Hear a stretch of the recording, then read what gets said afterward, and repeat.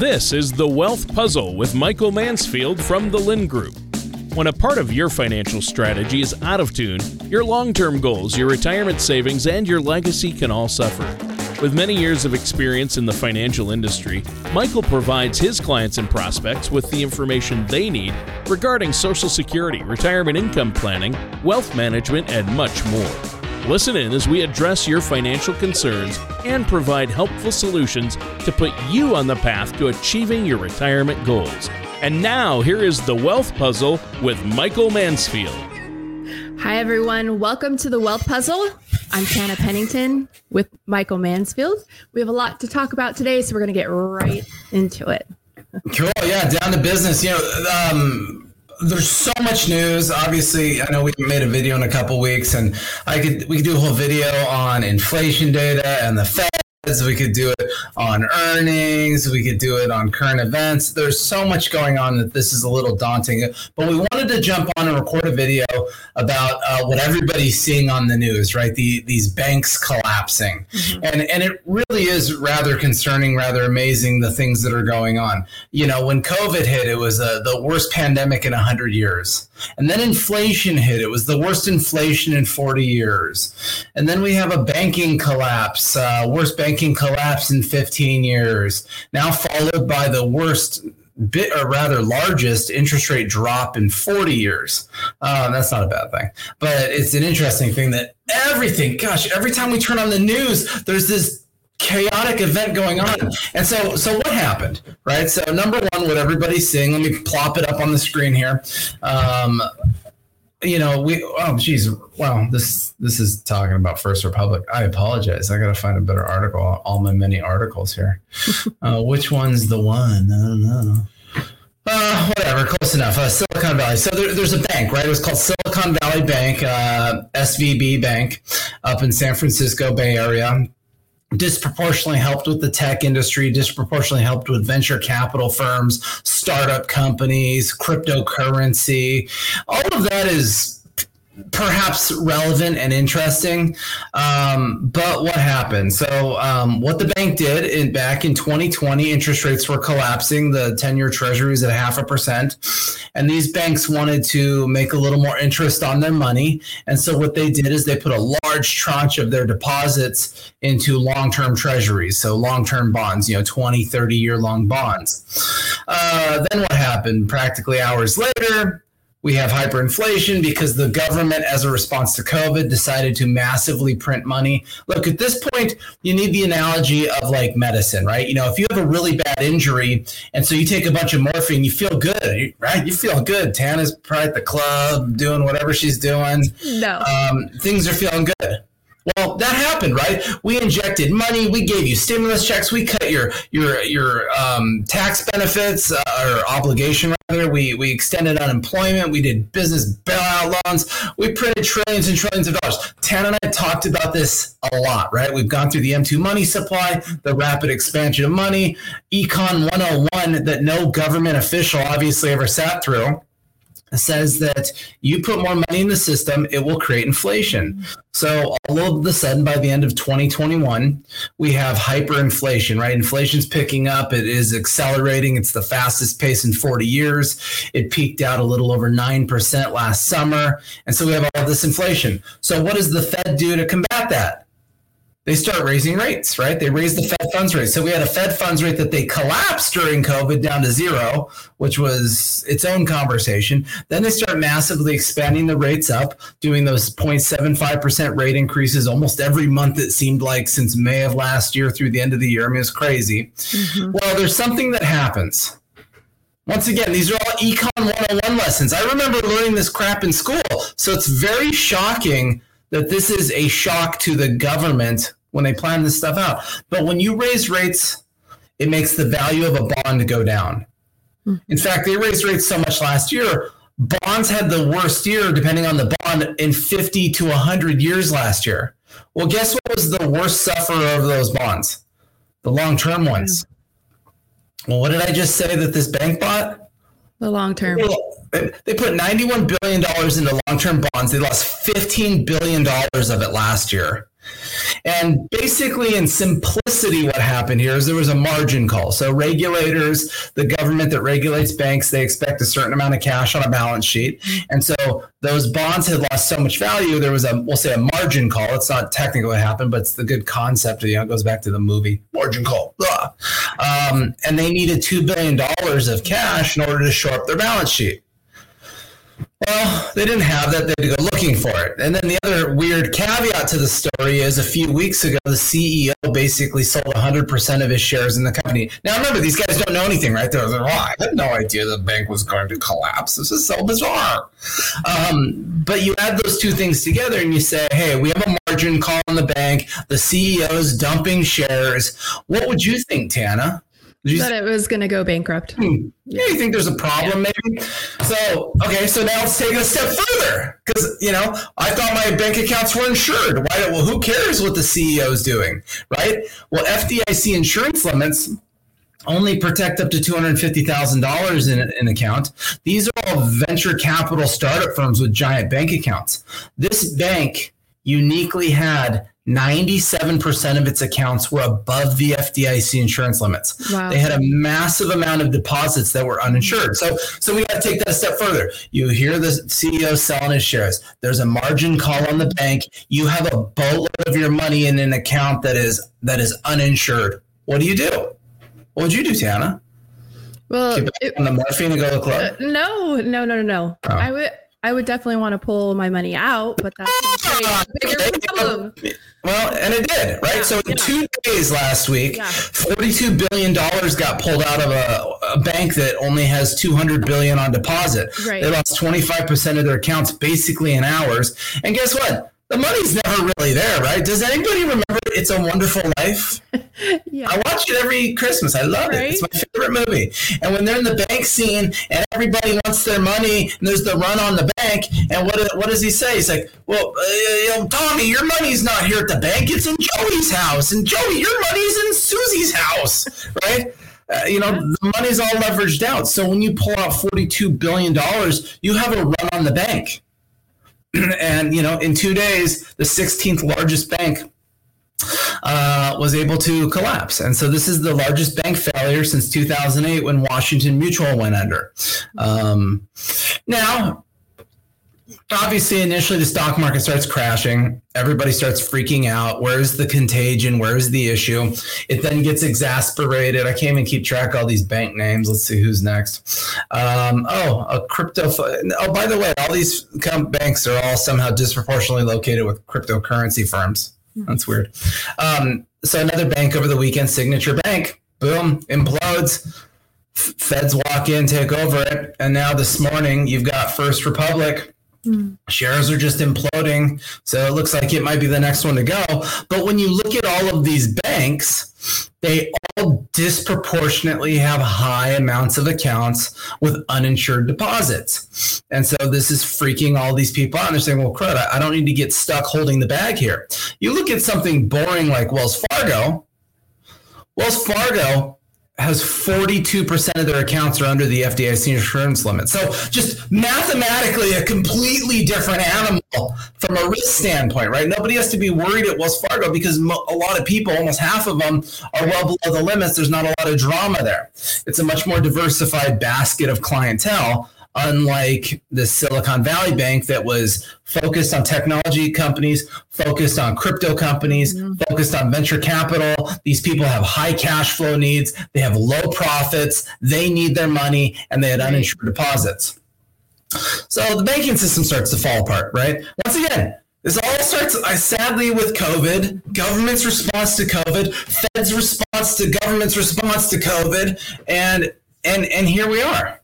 And it really is shocking because we're at a point where, we've talked a bunch of times on this show and these recordings, and you've probably heard it many other places, is the Fed needs to raise rates in a controlled manner, then wait and see what happens, raise rates in a controlled manner, wait and see what happens. They just panicked last year in the second half of the year, realizing they were too late. They should have been raising them a year prior, and they weren't. And so instead of doing the gradual normal thing, they panicked, did these massive rate increases, trashed the bond market, and now the cause and effect is you've destroyed these banking institutions, and here we are. The only way that the government can keep the contagion from slipping out here is by basically, now the government has stepped in since last night and said, hey, we're gonna insure all of those deposits, even if they're over $250,000. Right. Quite a mess.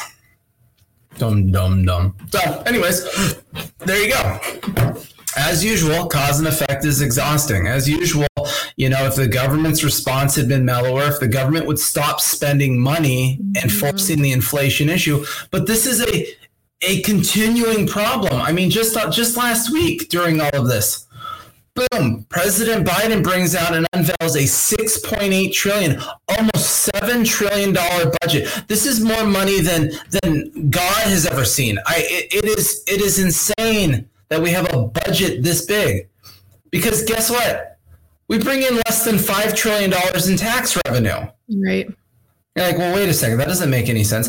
Tana, if you made $100 a year, how much money do you think you should spend or less? I would say $70. Okay, Yeah. Seems responsible. But if you screw up and you spend 85 by the end of the year, you say, I'm only human. Right? But if you say, hey, I make $100 a year, Mike, but I'm already planning, I'm going to spend 120 just because I want to. Yeah, no, very irresponsible. Like, how long do you personally stay in business? Not long. All right. And so the scam here is they do these big budgets. It's totally upside down. It's not even like we're being fiscally responsible out of the gates and then we accidentally spend it. At least when a COVID hits or a crisis hits or a banking crisis, at least we can make arguments that, oh my gosh, we had to spend the extra money just because life happens. But when we're already spending $7 trillion, what happens when life happens? Is that going to get us to $8 trillion? I mean, this is almost fell over when I saw this last week. And all of this spending, all it does is it exacerbates the inflation. The more money the government spends, the more dollars out in the system floating around, the more inflation there is. It is just so shocking that we cannot get a balanced budget. Gosh, look at me. I'm just so fired up today. Yeah. It's very upsetting to me.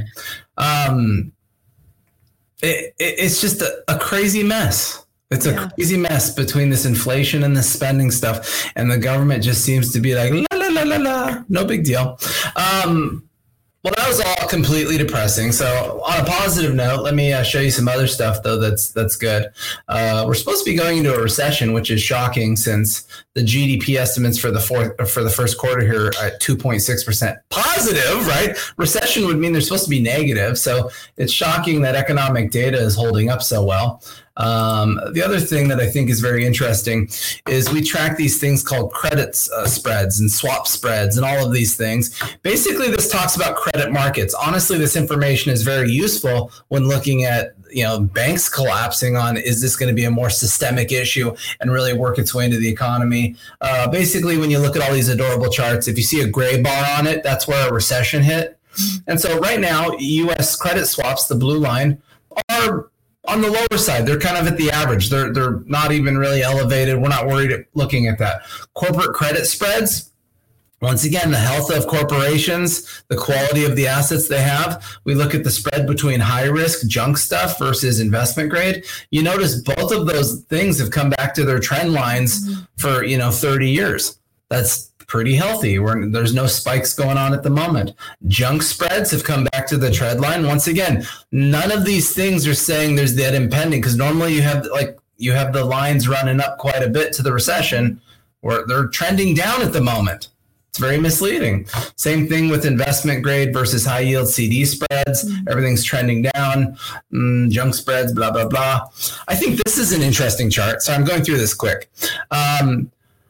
People have been talking about how we've been losing purchasing power. People's wealth has been eroding, all of that. That is technically true. Last year, net worth of the United States went down 9%. But when you look at the long-term trend of net worth in the U.S., this chart goes back to 1950. You'll notice something. All we did is we went back to our trend line. This is still healthy. It's still growing. Yeah. It's still moving in the right direction. But like anything, things go above trend, they go below trend over time. And so, yeah, we have had a big pullback with the inflation mess and things of that nature. But we're just back to our really healthy, normal historical trend line. So nothing too offensive there. The last one here that we pulled up was people looking for work has declined significantly. So that's its own conversation for a different day. And job openings continue to go up. Now, granted, there's a lot of different types of jobs, whether that's in a restaurant or being a fancy certified financial planner or something. I don't know. But the reality is when you look at this for the last 25 years, basically, it's like the labor market's actually the healthiest it's ever been in a sense. They're really trying to hire. They're really looking for people.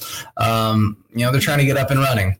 So move that. So to that point, everything's chaotic. Should everyone run out and take their money out of the bank? No. At this point, the government has basically created a permanent backstop if there is more systemic things. If you're with most of the common major banks, though, anyways, like the Wells Fargo type banks, a Bank of America kind of a thing, there's a lot of clients at those firms. There's a lot of accounts under FDI insurance limits. So they don't have the same risk as the run on the bank that uniquely is happening to these banks because they had just disproportionately high uninsured deposits. So to that theme, don't be too stressed about it. As usual, it's just the icing on the cake is the next crisis that our government seems to be creating for us. From a personal financial standpoint, the markets are going to eventually go back up here. Actually, here, let me show you this. I thought this was interesting too. It's hard to see here on the screen here, but I'll finish with this. These are year-end price targets for the S&P 500 from all the fancy people. Remember, Tana and I aren't fancy people, right? I drive a Toyota truck and she drives a Ford. I do. So, these people probably drive nicer stuff than us. But like Sam Stovall, the top guy here, year-end price target right now is almost 4,600 on the S&P. Remember, it's at 3,800 right now. That's a big move up. CFR, that guy's been around a long time, highly intelligent. Another guy that I find extremely intelligent, been following him for 20 years almost, Brian Belsky. He's got a year-end price target of 4,300. You'll notice something, pretty much every single one except the very bottom one, Barclays at 37.25, is above where the S&P is right now. Right. No one knows where the market's going to go. But the market, I think what they're trying to say here on this sheet when they run this estimates is the market is forward-looking.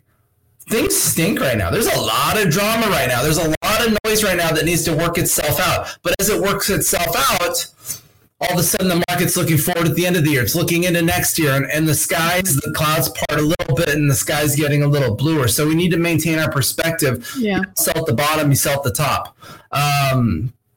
So to that theme, we just need to be a little patient, and we're going to find out a lot more information actually this week. Tomorrow, last month's inflation data comes out. If it's better than the previous month, then all of a sudden we're back to the races. If it's bad again, we'll see what happens. Next week, we're going to hear from the Federal Reserve on if they're going to raise rates again. Ironically, this whole banking mess might be the reason that they don't now. So the Feds broke something, and those were the two reasons why they'd stop raising rates. Inflation comes down, or they break something. Well, right. I'm going to define this as something got broke, so we'll see what happens in a week or two here. So anyways, anybody got any questions, thoughts, opinions, concerns, curiosities, just call us, 805-500-7035. Our website, thelindgroup.com. Lind is L-Y-N-D. And everybody have a great day, and toodaloo. Thank you for listening to The Wealth Puzzle. Don't pay too much for taxes or retire without a sound income plan. For more information, please contact Michael Mansfield at The Lind Group. Call 805-500-7035 or visit them online at thelindgroup.com. All matters discussed during this show are for informational purposes only. Each individual situation may vary, and the opinions expressed here may not apply to everyone. Materials presented are believed to be from reliable sources, and no representations can be made as to its accuracy. All ideas and information should be discussed in detail with one of our qualified representatives prior to implementation. Fee-based financial planning and investment advisory services are offered by the Lind Group Advisors LLC, a registered investment advisor in the state of California. Insurance products and services are offered through the Lind Group LLC. The Lind Group LLC and the Lind Group Advisors LLC are not affiliated companies. Lind Group LLC, the Lind Group Advisors LLC, and Michael Mansfield are not affiliated with or endorsed by the Social Security Administration or any government agency.